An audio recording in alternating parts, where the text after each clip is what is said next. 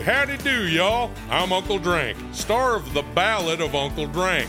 It is a scripted musical podcast about the life and times of me, fictional golf and western country music pioneer, Uncle Drank. The series also stars Luke Wilson, Brian Kelly, Chelsea Lynn, Kinky Friedman, and Billy Zane as a talking blender named Blendy.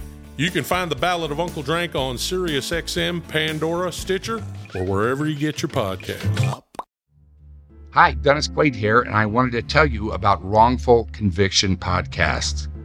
Raw and absolutely riveting, and with over 16 million downloads, Wrongful Conviction Podcasts are social justice in action, featuring stories about and interviews with men and women who have spent decades behind bars for crimes they did not commit. Some have since been released, while others still face a death sentence or life in prison.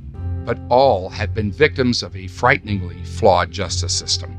Wrongful Conviction Podcast does more than simply tell the stories of those who have been wrongfully in prison. The show has inspired me to learn more and to get involved, and I hope it will do the same for you. Listen to Wrongful Conviction Podcast wherever you tune into your favorite podcast.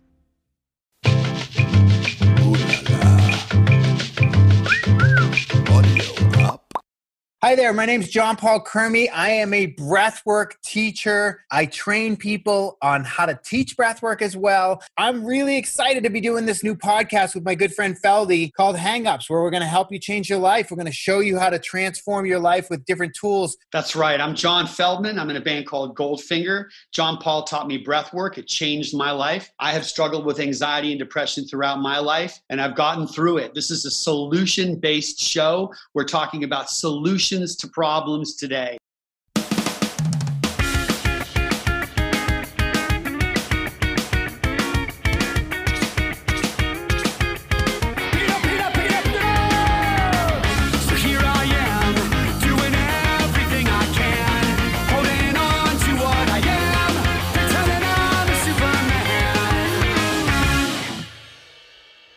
This is awesome. Okay, so today's guest is Utkarsh Ambadkar. Did I say that right? Ambadkar? The Wi-Fi is being used, baby. Yeah, both my kids are on their own Zoom calls right now in class, dude. It's like, I can't believe this is what my son's going into high school this year. My daughter's going into middle school, and this is their experience where, my experience was walking to school, taking bong hits, and I don't know, it was very different experience for me than it was for them. I guess thank God. My daughter's going to the school, but I am paying for daycare at public school, $200 a week for daycare at public school, and her teacher's at home, but she's going to be doing school on the computer with her teacher who's at home, but she'll be at the school, and I'll be paying for daycare at public school. Is that insane? It's I can't. Interesting time. Dude, you're in New York, right? New York City? I'm in LA. I'm somewhere between the John Paul, where are you in LA? No, I'm in Bend, Oregon now. I moved to Bend. Oh, I didn't know that. Yeah, I usually come back and forth every month for, a week or a couple days and do some breathwork stuff. But I moved here 2 years ago, and I haven't been back there since January. So it's been, I love Bend, Oregon. It's amazing. But yeah, I kept my house there. I have a house out in the valley by Feldy. But I used to be in Santa Monica for years. Yeah, I'm in the valley. I'm in Studio City-ish area. Yeah. Feldy's Calabasas, and my house is West Hills, over there. Got it. But we have another I come down to that Alfred a lot in Studio City. That's my favorite coffee in the valley. Do you ever go there? I haven't been anywhere in 6 months. I've been in this house. Are you full lockdown? Yeah, we're full. Well, I have a 5-month-old baby, a 5-month-old son. We just had a baby. Congratulations, dude. That is, I would say that was conceived in the lockdown, but he's too, that's not going to work. Those dates don't work. So, but born at home on our bed for sure. Talk about that. That's crazy. Let's hear that story. Because we had a regular doctor person, OBGYN, great guy. And then Corona hit, we had to cancel our baby shower. And we were they were saying also that husbands or partners couldn't go into the delivery room. At that time in LA, they were like, yeah, she can have the baby, but you can't be there. Well, lucky for me, Naomi, my wife, was like, that's a non-starter. That's not going to happen. There's no way that he's not going to be in the room with me. And I was like, you really trust me that much? Wait, your wife's name is Naomi? Yeah, it's Naomi, like Naomi, but that's my wife's name. Oh, cool. And it's pronounced Naomi. Yeah, she's Samoan. She's from New Zealand. Oh, my wife is Japanese, half dream killer. But so yeah, but she's Canadian. So talk about this baby. Talk about this birth. That's wild. So she was like, we're gonna have the baby at home. I have a stepdaughter that she was born at home. And so I think my wife was just like, yeah, it's fine. I've done it. It'll be okay. And I was like, are you sure? Because this is a child coming out of you. And it was the quickest labor ever. She like started going into contractions at midnight. Baby was born at like 5:30 in the morning. The midwife was like, call me when the contractions are between 2 minutes. By the way, I don't know shit about shit. I don't know any of this stuff. So like, I'm talking like I'm an expert, but like if I had to do it again, I'd still be like head over ass. I wouldn't know what I was doing. But she's like, call when it's 2 minutes apart. So we're like, cool. There's 6 minutes, 5 minutes. And then all of a sudden she's like, I'm having this baby. I was like, what happened to the 2 minutes? You were supposed to like, we had a plan, but baby boy was like, no, I'm ready. Water breaks. I called the midwife. I'm like, hey, I got goo all over me. What are we doing here? Midwife runs into our house, literally runs in, puts a mask on, and within maybe 90 seconds, the baby has come out into the midwife's hands. And then the midwife looks to me like to pass the baby to me. And I'm like, why would you pass it? I'm not qualified to hold the baby. What makes you think that I don't want it. But she gave me like an extra look like, no, you actually have to take this baby now and hand it to your mother. So I like sort of shuffled. It wasn't even like I held him. I kind of just like co-held him and guided him into Naomi's arms. And what's your son's name? His name is Bhumi, which means earth in Sanskrit. Bhumi, Bhumi. I love it. So we've been hunkered down, and, his immune system anyway was, we couldn't have gone out as it was, even if there wasn't a pandemic. Yeah. But now we've just been extra careful and staying at home. We've just started I know this is about mental health. Last week, both of us were like, oh, I think we're done with this quarantine. Like, I think we've reached our limit of self-sufficiency, and we need to start branching out with other people who are being safe, who have children, who are connected and activating, doing something for ourselves and together. Our wedding anniversary was this weekend. We both forgot it completely. I was 1 year, right? I saw that on your Instagram. Year. I was researching you, and I knew you were a working actor, but like, I didn't know you were working. Like, you work your ass off, dude. You've been in everything from the Muppets to, Mulan. And I couldn't believe your IMDb page. I was going through it. It was just insane. You work your ass off. The Mindy Project. Were you in Barbershop too or something like that? Yeah, I was in the third Barbershop when I was 6 months sober. It was insane. Well, yeah, the idea, like Cedric the Entertainer was passed me a joint, and he was like, Snoop gave this to me. And it was this fat root. And I'm looking at it and I'm like, it's only 6 months. Like, you could get it back. Right. But I remember, but that, obviously I'm not obviously, but I'm still sober. So I said, no, thank you. And I learned a lot of tools of how to be very, very uncomfortable in those situations and still be okay. Yeah. Or learn that I would be okay. But yeah, I remember Barbershop vividly because I was still figuring out just how to, I guess, metaphorically just move, walk, function. How long are you sober now? It'll be 6 years in October. So I don't want to jump ahead. 5 years and some change. It's amazing. Yeah. You have these moments in sobriety that never seem to come up when you were, using or drinking or whatever. I was at the Stanley Cup Finals when the Kings won the cup, and I was with Matthew Perry, and we were hanging out with the Kings throughout the whole season. And after they had just won the cup, and they were pouring beer and drinking out of the cup, and one of the Kings, Kopitar, handed me the cup, the Stanley Cup, to drink out of. And he's like, come on. And I'm like, I can't. He's like, why? I'm like, because I'll drink that, and then I'll go to the open bar, and then I'll hit on the hottest girl here who's your girlfriend, and then we'll fight. And he's like, let's just do a picture then, you know? And so those moments just never came up when I was drinking. I was just home, drunk. It's a funny thing, like the idea of getting what we want, you know, when we stop drinking, and then what we want. There's so many parallels. I played the pageant in St. Louis, and I remember coming off stage, you know, I was with my wife for probably 10 years at that point, and I go backstage, and two of the guys in my band had all this cocaine laid out on the glass table, and there was two strippers in the shower naked. I just opened the door, I saw the situation, and I just turned back around and went right into a taxi back to my hotel room. I'm like, fuck, if only I knew what I wanted was going to come with all this stuff, all this kind of temptation. Right. But, you know, for the most part, I mean, no, 100% of the time I've done the right thing, you know, but these situations it is interesting how we deal with them, you know, now that we're sober.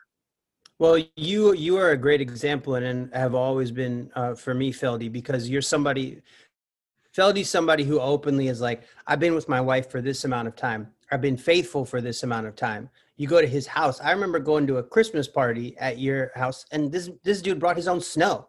Like, there was like, so, and then not only that, but seemed to me comfortable enough in your own skin that then you did like a concert for everyone, and your son came and he played drums. So it's like, intrinsically you're like, wow, this is a child who respects his father enough to try and get into the arts and do what he does. And the way you opened up your home, and the way you've always sort of like been very present. It's been a very challenging time, this quarantine, and I found a lot of validation in my life from work. Like you just said, I work my ass off for a reason. It feels good to be on set. It feels good to be in community. I'm also making up for lost time. My whole 20s was basically like, you have a lot of potential. And then when I hit 30, they were like, it's gone now. Good luck. But Feldy has this saying, which I'm sure you took from someone else, but it's I love my life. It's just a very simple thing where you wake up, the sky's dark, and it feels like a rain clouds over your head, and you know you're like haven't worn underwear in 6 weeks, and it's just like, I love my life. What would Feldy say? I love my life. I love my life. Now let's start acting like a person. Let's flip the perspective every morning. You've been instrumental in at least me chipping away at that sort of darkness that can seep in from time to time. So thanks. Yeah, I had a question for you, Feldy. Were you sober? Real quick, were you sober when you were at the shoe store and got your record deal? Yeah, I got sober when I was 21. So, I mean, I had first stages of cirrhosis of the liver when I was 17, and so I continued to drink and do drugs till I was 21, and then I've been to jail a couple times. I went to jail in Mexico. And, you know, right before I got sober, I came to in Mexico, and there was like, I don't know, 7 or 8 older, you know, these local Rosarito Mexican dudes just looking at me. And I had my long, you know, I always say I wanted to be Jim Morrison, but I just had my long Bret Michaels hairdo. And I was like, I'm fucked, man. I'm fucked in this jail. And it was like, by the time I got sober, it was like there was 2 choices. It was life or death. And so for me, my whole trajectory, you know, as far as my music career, only started after I got sober. And had I not been at that shoe store, like, you know, I'm sure I've told you the story, you know, I would have never had the life that I have. And I really appreciate you saying that stuff, because there are days today, you know, even this week I woke up and I'm like, when is this fucking going to go away? Like the idea that it's never going to work out, you know, all my success is going to go away. You know, it's all, when are they going to find out that I'm a fucking fake? You know, all those feelings. And then I say, I love my life. I meditate, I pray. And then it just flips. The whole script flips, because I trick myself. It's like this thing where I think I'm so smart, but I say I love my life. And then all of a sudden I fucking feel it. I feel it inside. And then everything just, like last night, my son was like, who I love. I love my kids more than anything. And he's like, I want to go ride bikes. But Travis Barker called me up and he's like, dude, we gotta write a song for Trippie Redd.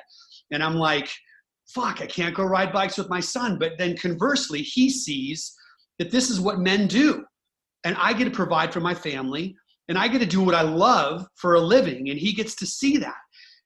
So all this stuff, like I was thinking about when my son was born, like you're telling, your story, they said that to me. We can't let you in the room because the day before my son was born, this guy at Cedars-Sinai, he saw the epidural needle and he passed out, fainted, hit his head and died the day his son was born, the day before my son was born.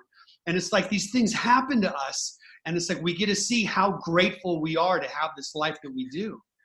Dude, that was amazing. That is crazy. I saw the epidural needle and the guy put it like in my wife's spine. And I was like, I want some of that. Like, that looks awesome.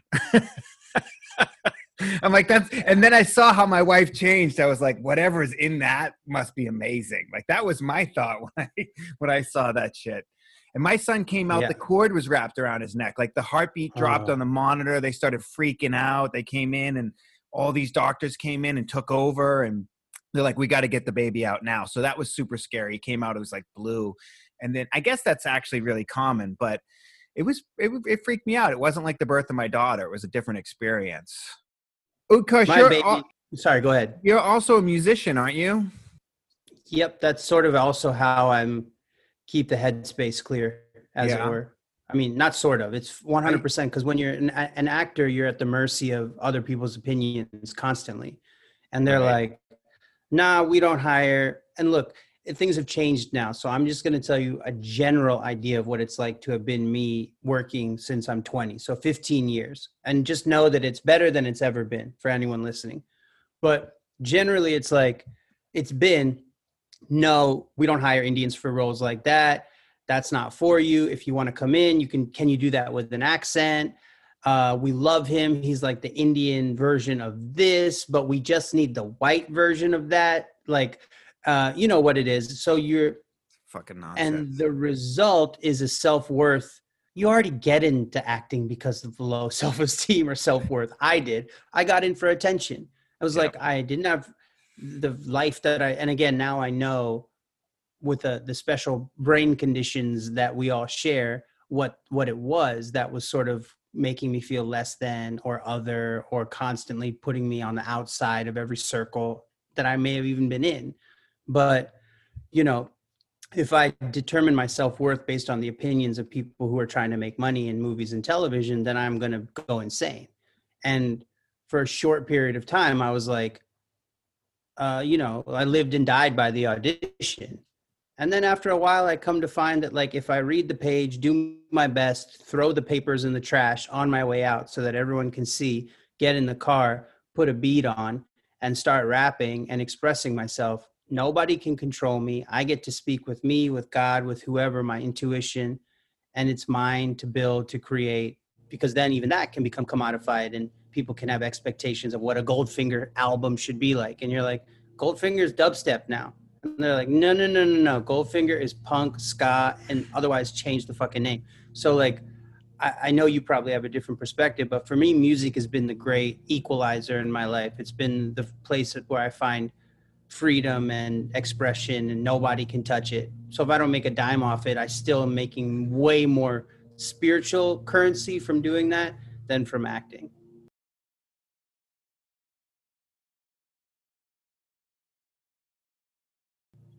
It's interesting you say that because I've always, since I started playing music at 12, I mean, music is the one thing, the music that I write in my own band is the one thing that no one can ever take away, that talent and the ability for me to create my own music. And I'm so grateful that I have that because, I mean, unless you can be an advocate for your own life, you're fucked. I mean, no one is going to do the work for you. You've got to do the work, and our good friend, Andre, I know, saw your show, Freestyle Love Supreme, right? That's what it's called in New York. Yep, Andre, yeah. And he, Andre, if you're listening, love you, buddy. Yeah, I was talking to him last week, and he just, he told me that was the coolest show he's ever seen. Like the idea that you guys just freestyle this, and all of the best work that I've ever done have been with artists that basically all write a beat or all write music or something, and they'll just go in there and they'll freestyle a melody and just kind of go do their thing, the magic of that moment. When I'm on stage and it's live and I see some kid that looks like Scott Stapp from Creed, I'm like, dude, come on, Creed, get on stage. Like those moments that you're just there and it's just coming like from wherever that comes from. I mean, can you talk about that a little bit? I mean, you kind of just hit it on its head. I started freestyling as like a party trick, in high school. I didn't even know I could do it. I was just sort of like rapping into tape recorders, like you were saying, making up songs. Also like Goldfinger for me, and I don't like that. Yeah, here. That's the style that you guys were, because ska became big when I was in middle school and high school. So like the No Doubts and the Boss Tones and all those things, but like you are even Sublime, right, to some extent, right? But that for some reason, and it's so wild to be able to be on your podcast talking to you, that Goldfinger album, your music was the one where I was like, fuck all those other dudes. This is the band that I fuck with. I fuck with Beastie Boys and I fuck with Goldfinger. And then for me, I was huge into hip hop. So then it was like Biggie, Bone Thugs and Harmony. But in terms of like that, the kind of music that all you guys like, that Here in My Bedroom track is my jam. And I would just melt that record. But like coming up, like I had that sort of melody and that expression. But in terms of Freestyle Love Supreme, yeah, I mean, you said it. It's a connection to it's my connection to God. Like when I'm speaking in that way, where does it come from? I don't know.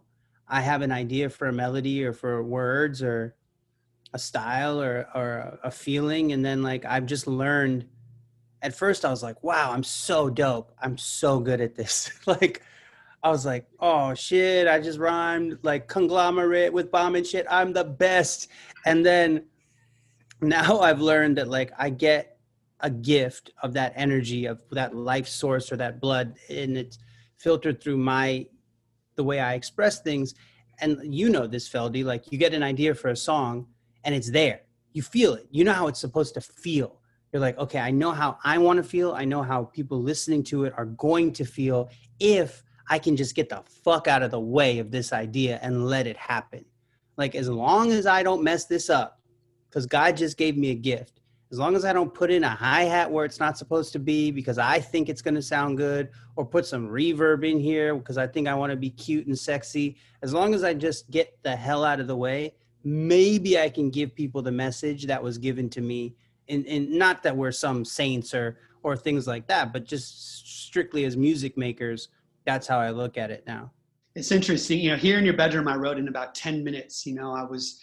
at the time I was still selling shoes on the promenade, and I got with this girl that I've been wanting to get with for about a year, that I worked with at the shoe store, and it just all kind of came together. And those moments that happen, that you're connected with, the source. It's like I work with artists all the time that like 99% of the time, first idea is best idea in my business. It just comes out and it's there. And you just, like you just said, like, don't overanalyze it. Don't overthink it.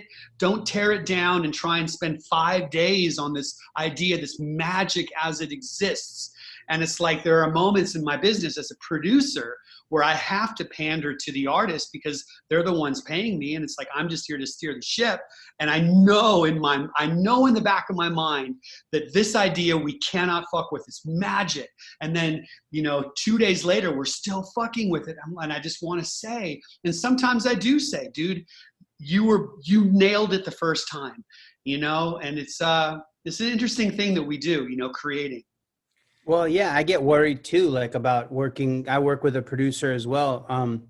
And I worry that sometimes I'm like, are you just doing what I want to do? Because I need somebody who's going to I'm going to go off the rails. Like I'm a perfectionist, but then one day I'm insecure. And you know how artists are, like we come up with the melody and the next day it's like, no. It's got to be in a different key. Or like I was singing it in the car 4,000 times and I like it better this way, as opposed to like you said, the initial spark is where the integrity is. And it's tough because I have to work with people. And this is, I think, why, you know, sobriety has been great for me, because it taught me how to take criticism in a constructive way. And it taught me how it really has been like, yo, man, you've established over time that your best ideas are generally awful. Your instincts have become much better and your intuition is much stronger. But your first idea, not that first source creativity thing, but the first thing your brain does to that sort of spiritual experience is generally not a good idea, because it's based in like ego, or it wants attention, or it's like, ooh, this will be cool. My biggest thing is like, what'll be cool? And everyone's like, cool is just being unique. You're never going to be cool if you're trying to be cool, all that stuff. You know what I mean? So I have to work with people who hopefully, like you, can be like, you got it right the first time, you have to move on. What's it like with Lin-Manuel Miranda? What's it like working with him? I mean, Lin and I are brothers. Lin and I are partners in rhyme, as it were. Lin is steel sharpens steel. When we do Freestyle Love Supreme together, for those who don't know, Freestyle Love Supreme is a completely improvised hip hop comedy show. We've been doing it for 15 years. We just finished a run on Broadway before Broadway shut down like the rest of the country. But it's basically Whose Line Is It Anyway with rap. And Lin and I have been in this group together since we're in our early 20s. So Lin he and I just want to be better than each other. Like, but not in a way that's it's competitive, but in supportive. Like, I want to out rap you, but I know that I'm going to be better than you. And then I know inexplicably you will say something that's better than what I've just said. And we'll continue to build in that way until the audience is frothing at the mouth and their eyes are rolling back in their head. And oh my God, how did they do that? And you and me are just happy as little puppy dogs because we can jump as high as each other. Do you know what I mean? It's like, it's been that way since the first time we ever rapped together. It's just, and it's a really nice synergy of two people who love doing the same thing. And obviously we each have our own separate careers in other areas in terms of Hamilton and my acting career and my writing but the thing that always binds us is like, we rap, we send freestyle rap videos back and forth to each other as a form of communication. Like, that's just how we communicate, where we communicate through that art form and that medium. And it's kept us close for all these years. So I imagine we'll be 60, 65 years old and still doing raps to each other. How often do the shows, are you rapping the same concepts? I mean, is it like crowd dependent? Like, how do you kind of look at the audience? Right. It's going to go this way. Right. And I think anybody who performs, and Jean Paul, I know you teach, so you probably run into this as well when you're doing something repetitively. So 5 shows, identity, gender stuff, ethnic stuff, race stuff, global things, like 5 shows, you're like, cool. 250 shows, like, you know what I'm saying? This Broadway run, by like show 175, you're like, I don't know how many, like, can I rap about being Indian again? Like, in a way that is new. This audience doesn't know. They've paid $700-800 for a ticket. They've come for a new experience. How do I make the experience new for myself? Because I'm supposed to be freestyling. Everything I'm supposed to be saying is improvisational. I'm not supposed to have any stock rhymes, stock thoughts, stock feelings. I'm supposed to open up, like you said, to the universe and let whatever comes. It becomes really difficult when you're on, and Jean Paul, I know you teach, right? So how do I do it? So I do the same class. I do it every week. I've been doing it every Sunday since the shutdown, right? And I have a structure. So the beginning is kind of a pat structure of like, because there's a lot of things I need to communicate to people so they don't freak out during the class. Like, if this happens, if your hands clamp up, don't freak out. You know, you're throwing up gang signs, it's fine. Don't worry, you know? So But then, and during the class, like I want to be moved myself and I want to move Right. people. So I find new things to say in the class, and I always try and find something new to read at the end. And I read this thing this past Sunday. I want to send you the class. It'll be up until tomorrow. And it's called As I Began to Love Myself. And it's attributed to Charlie Chaplin, but he actually didn't do it. He didn't write it. And man, I could barely keep it together when I was reading this poem or this thing. I was breaking down, bawling throughout the thing, reading it. And so when I open myself up like that, and I open my heart up like that, and I allow myself to be that vulnerable, it gives the people in my class permission to be vulnerable. And then they break down and they let that shit go. And so when they hear it from me, it opens them up. And so in order for me to be moved like that, I need to find something that moves me. And so Right. I'm always looking for music that moves me for my class. And I'm always looking for things to say and like trying to come up with it on my own. It's like, I got to be creating. I mean, that theme keeps coming up in this podcast. It's like, in order to connect to something bigger than myself, my higher power, my source, whatever, I need to be creating stuff all the time. I need to be looking for that creation. I need to be touching into that. And when I'm in my heart, it's there. And when I move into my head, I'm no longer connected to my source when I start getting up into this computer in my brain. So I got to stay in my heart. Yeah, I've been in my brain quite a bit for this whole sort of time. It's been really tough not to, you said you got to create, but then I need to consume as well. Yeah. I need to like take in human energy and be around people and even just hug people. Connection. We're it's been designed to have hard. connection. Yeah, I've been in my head a lot. And when I get in my head, I get like paranoid sometimes, or I'm like, people don't want to be friends with me. The isolator kind of pops in and things like that. And I get really, and then, you know, I'm very lucky that my family's not that way. Like my wife is she wakes up and she's like, new day, clean slate. This is what God gave me, and I'm going to do my best with it. She's an incredibly balanced person. She's a wonderful mother, super attentive. And then give me attention. I need attention.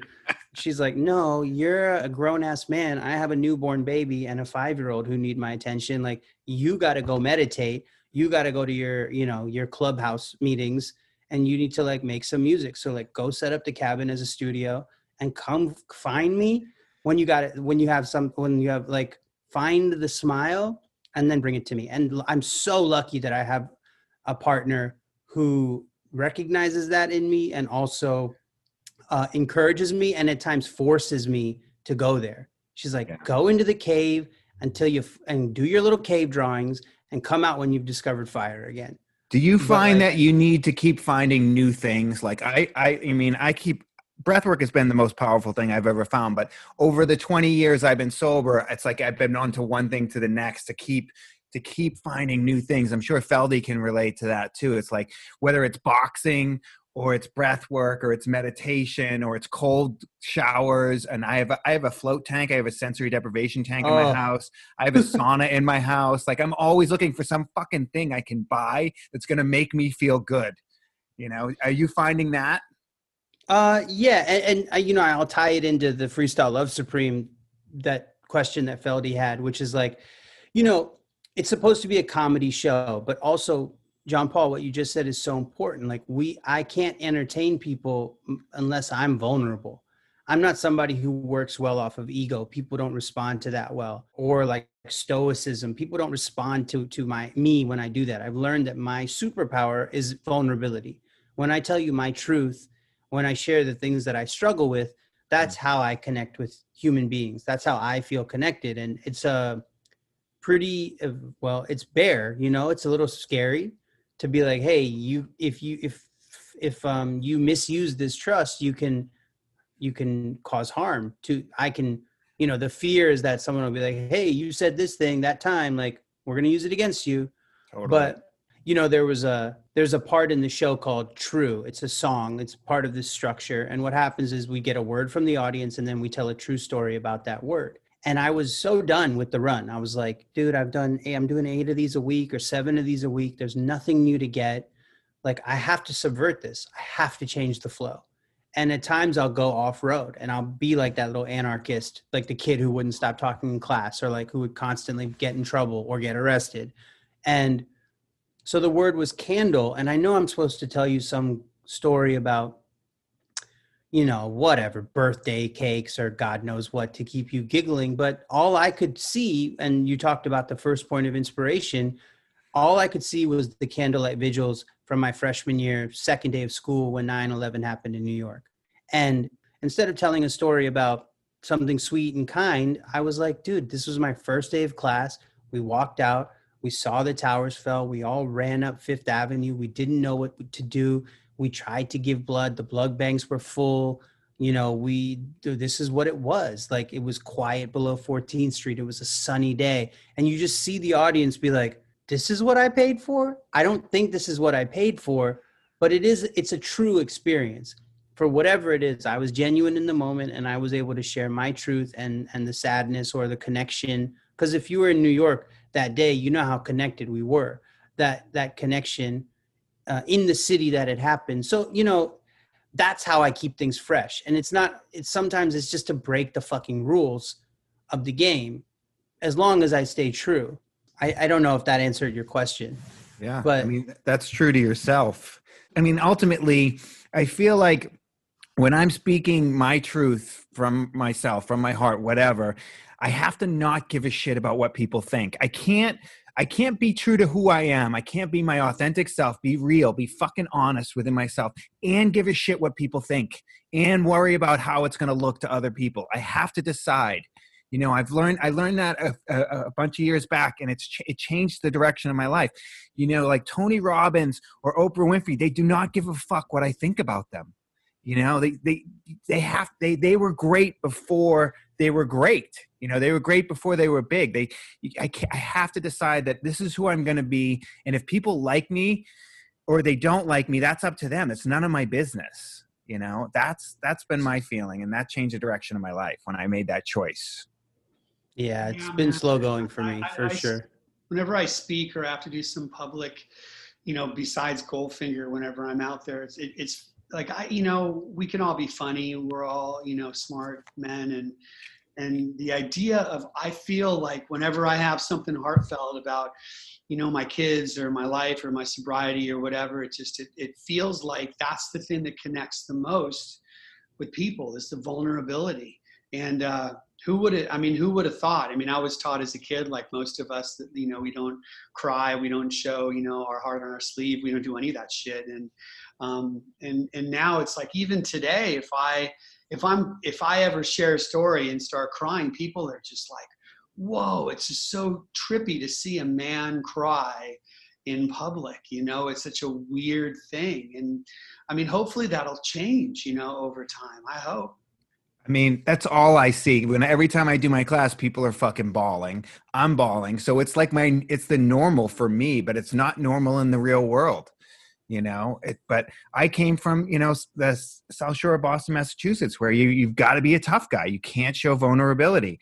And so I used to, every time and I'm super sensitive. And every time those feelings would start to come up for me, I'd do a shot, punch somebody in the face, and it was all good. And I've just learned. John Paul, when I first met you, I was like in the special summer camp that they send people like us to, and you came in with a baby carrier. It must have been your daughter, whoever your first, like your my first daughter. child. Yeah, she's 7. You came into that facility, the lovely cabin, and you were fucking scary, bro, intimidating, because you're like ripped. You were like very stoic, super straight back. Like every time I've heard you share your story, you've always been somebody. Over time, I obviously, like, we softened to each other, and I got to know you a little bit, and we chatted in passing. But yeah, I totally see that there's a strength, right? And when you can take that environment that, like I'm not like that. I've been a softie my whole life. There's nobody's ever going to be afraid of me, which I also have to be okay with. I can't try and manufacture some sort of tough guy when there's never been one there. So I think it's like, I don't know what I'm saying. I think I completely relate to having to accept yourself, but it can be tough. It can just be very, very difficult. And I think I don't want to like gloss over how challenging it is to even know who the F you are.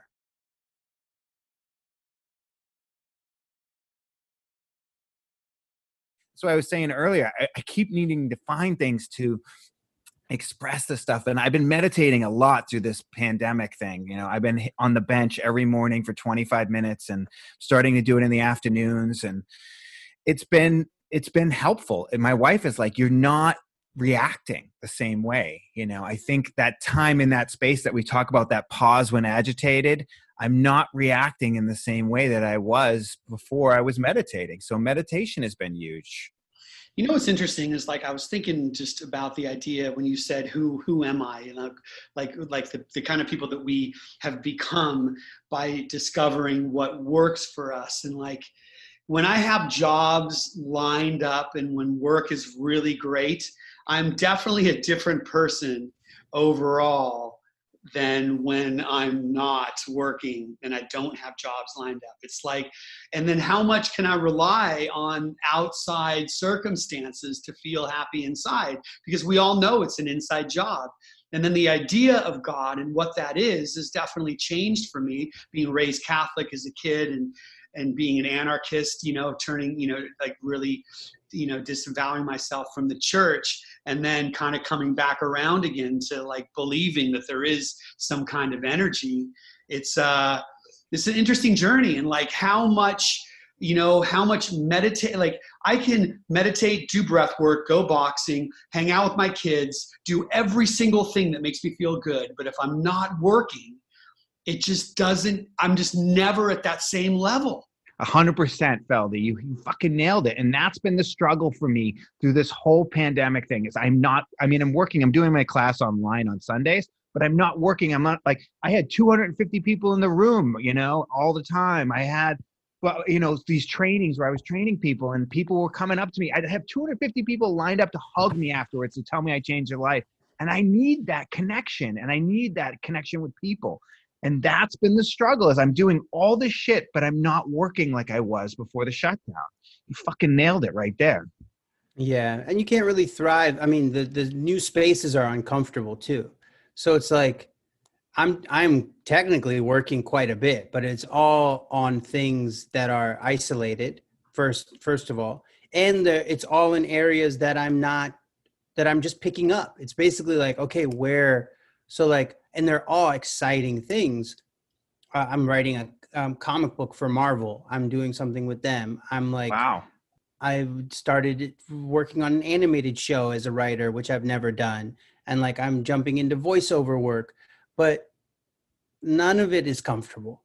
It's all like, okay, that's not the thing I thrive at doing. And also the thing that I love is like, show up, like wake up 4:30 in the morning, show up 5:15, walk in. Hey, how you doing? What's going on? Makeup, hair, like let's build this. What are we building? What do we look like? Get on set. Hey, how are you? How you doing? Learn everyone's name. What does that camera do? Like it's just it's the feeling, the energy of it. And I don't know. This is the thing too, is like, you know, like you said, I get a lot of energy out that way as well. And so when I come home, that battery's full.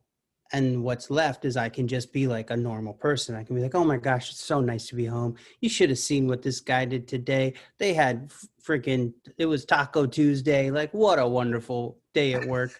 I missed you. As opposed to being like, I'm not getting my fix. You know, how come you're giving the 5-year-old more attention than me? And then hearing myself say that in my head and being like, I have to go meditate, but it's brand new for me. I'm on day 20 of a mindfulness practice, which for anyone in early meditation, this shit makes no sense. Yeah. It's like, I hope you're learning something from this week. And you're like, no, dude, I'm just trying to stay awake. Have you done breath work yet? No, I've heard, you know, legends about John Paul's psychotropic breath work. Do you like psychedelics? I mean, I was going to ask you this because I have had a very real, and this is not like I haven't gone on a YouTube deep dive or anything like this, but you guys are both OG sober for a long time.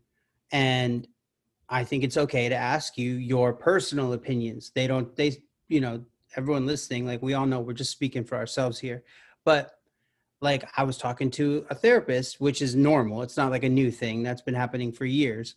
And he apparently has gone on many ayahuasca journeys, mescaline journeys. I'm sure you've been asked this so many times, but I was feeling jammed up. And I'm like, well, I've pledged to this life of sobriety, but I'm the only person that made that pledge. And should I live in fear of being ostracized by this group of people that I've joined?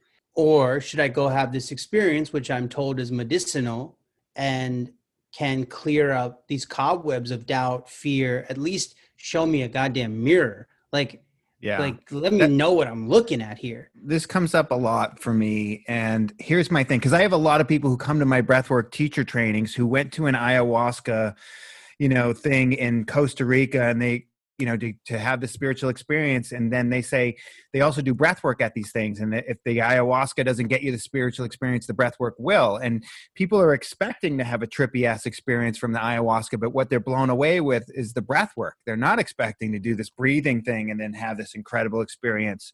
So my thing is that, ayahuasca, you can't do it on Tuesday afternoon when you're having a bad day, when your wife is like, you're being an asshole, but you can go in your room and you can lay down and you can do this breathing thing that I'll show you. You can do this for 25 minutes and you'll come out and you'll be like, I'm sorry, honey, you're amazing. And I want to have a shirt that say, I'm sorry for what I said before breath work, because I always come out and I'm like, I'm sorry, you're amazing.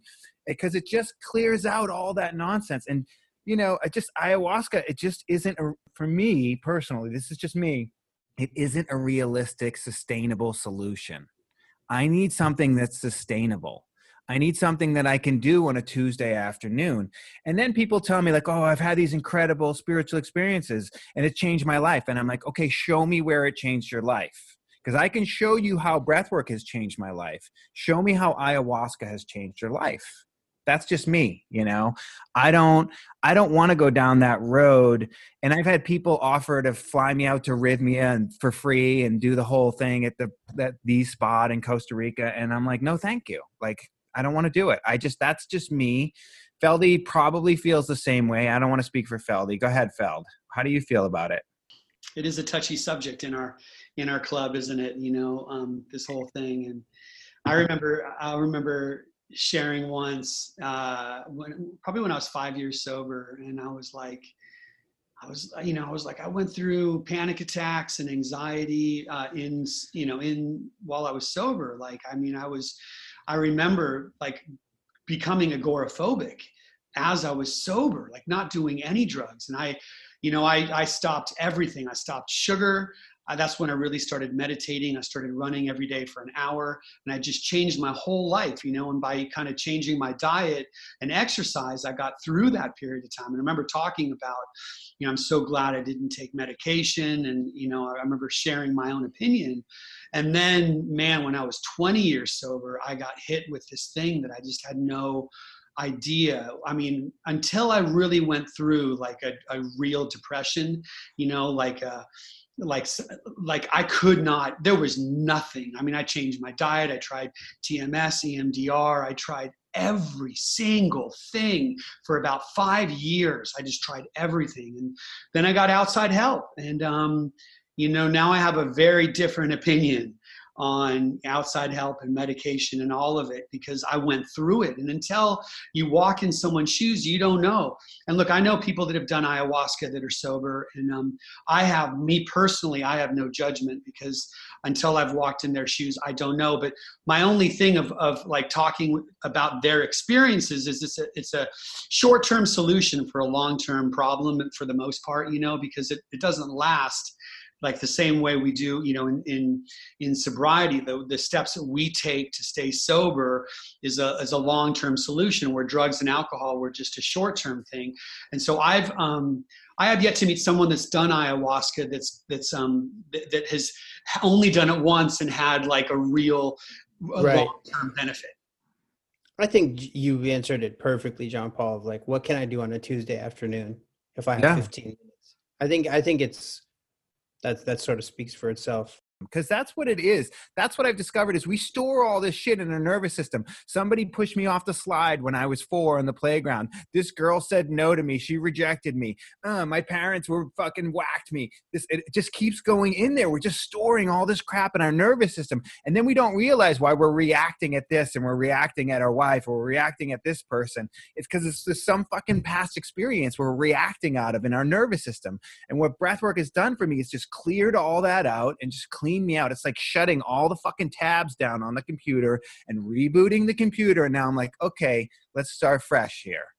And I'm like a different guy. And if it can do it for me, it can do it for fucking anybody. And Feldy was the first guy that I did it on. When I learned it, I was like, Feldy, because he was suffering from depression. And I was like, you got to try this fucking thing. And I had him over at my house in my room, just fucking bawling his eyes out. And he's been doing it ever since with me for the past 8 years. Right, Feldy? Yeah, fuck yeah. It really is something you could do on a Tuesday for sure. It's like, I can do it for 15 minutes and it's a total reset. So, I wanted to ask you too, because you said your wife is from New Zealand. Have you spent a lot of time there?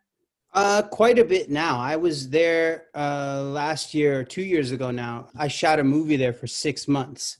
And then that's how we met. We were both working on that film. And then I've been back and forth since. And we haven't been in quite a while, over a year, because we sort of we were in New York for the Broadway run and then Corona happened. So hopefully New Zealand will let us in the country, like in Christmas time. That's the plan, but who knows? New Zealand is just an exceptional country, amazing, beautiful people, laid back, just so chill, just fits sort of the vibe that I aspire to. Very easygoing, amazing food, such a diverse. I mean, the U.S. is the most diverse country on the planet. That is it's just hands down the truth.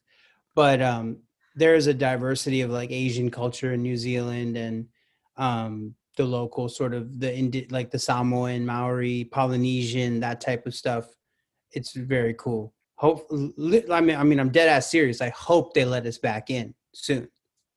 Well, if your wife's a citizen, right? They have to. Yeah, we should be cool because we got grandparents that the baby boy needs to meet and uncles and aunts. You hit on the self-care, which I think is important. I think when I'm doing all my self-care, that's when I'm a great dad and a great husband. And when I'm not doing my self-care, I'm a selfish, self-centered, egomaniac asshole. And it's just how it is for some reason. I don't know why, but I got to do that shit that I got to take care of myself. Yeah. And it takes more. You have to be more vigilant now because we don't get the usual you don't get to exercise that sort of irritability in other ways. Yeah. So generally, like, I'm at home. A lot of people are going out into the world, and God bless you. I mean, we're there. We're going to try to do it safely as well. But like, I've been in this motherfucker for 6 months, and like, as such, like, I have to. Yeah, it's like I have to be like, yo, one, go easy on yourself, but two, like, know that the pressure's high and there's extreme. That's why I asked about ayahuasca, because it's so clear the areas of sort of the defects of character. Yeah, so clear, and it's literally day to day. It's like, oh, there it is. There's impatience. There's intolerance. There's selfishness. Well, it was explained to me that those character defects are like leaves on a tree, right? So impatience, selfishness, sloth, gluttony, whatever the fuck I'm trying to say. They're the leaves on the tree. And if I keep trying to pull them off, they just keep growing back. And that selfishness and self-centeredness is the root of the tree. So if I focus on my selfishness and self-centeredness, it deals with all those little character defects. And I found that to be pretty accurate. So we do this little questionnaire at the end of the podcast, and it's just a couple questions. So like, what song do you wish, what's your favorite song, or what song do you wish you wrote?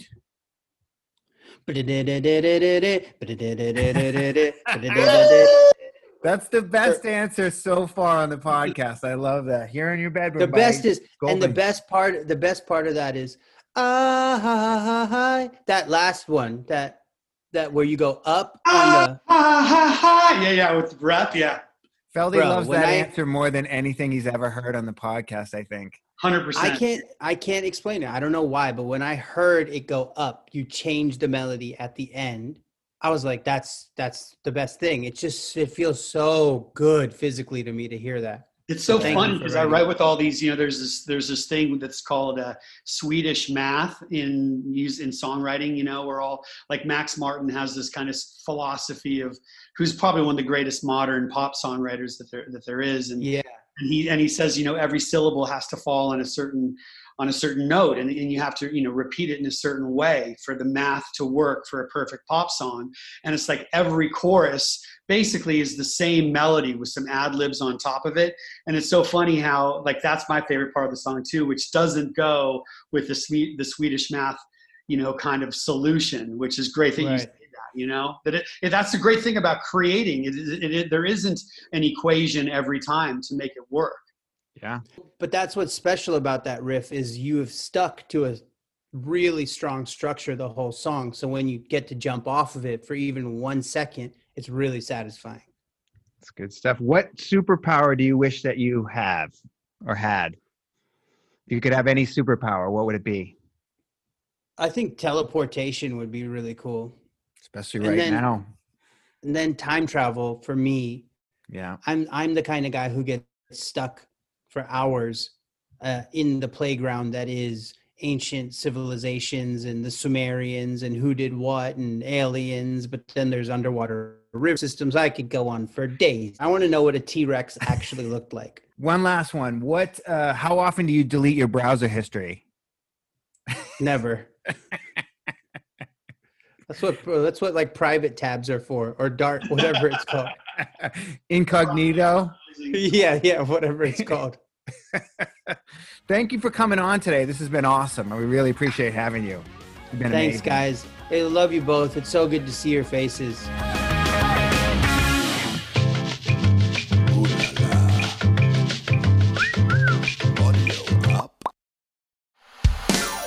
Hey, howdy do, y'all. I'm Uncle Drank, star of The Ballad of Uncle Drank. It is a scripted musical podcast about the life and times of me, fictional Gulf and Western country music pioneer, Uncle Drank. The series also stars Luke Wilson, Brian Kelly, Chelsea Lynn, Kinky Friedman, and Billy Zane as a talking blender named Blendy. You can find The Ballad of Uncle Drank on SiriusXM, Pandora, Stitcher, or wherever you get your podcasts.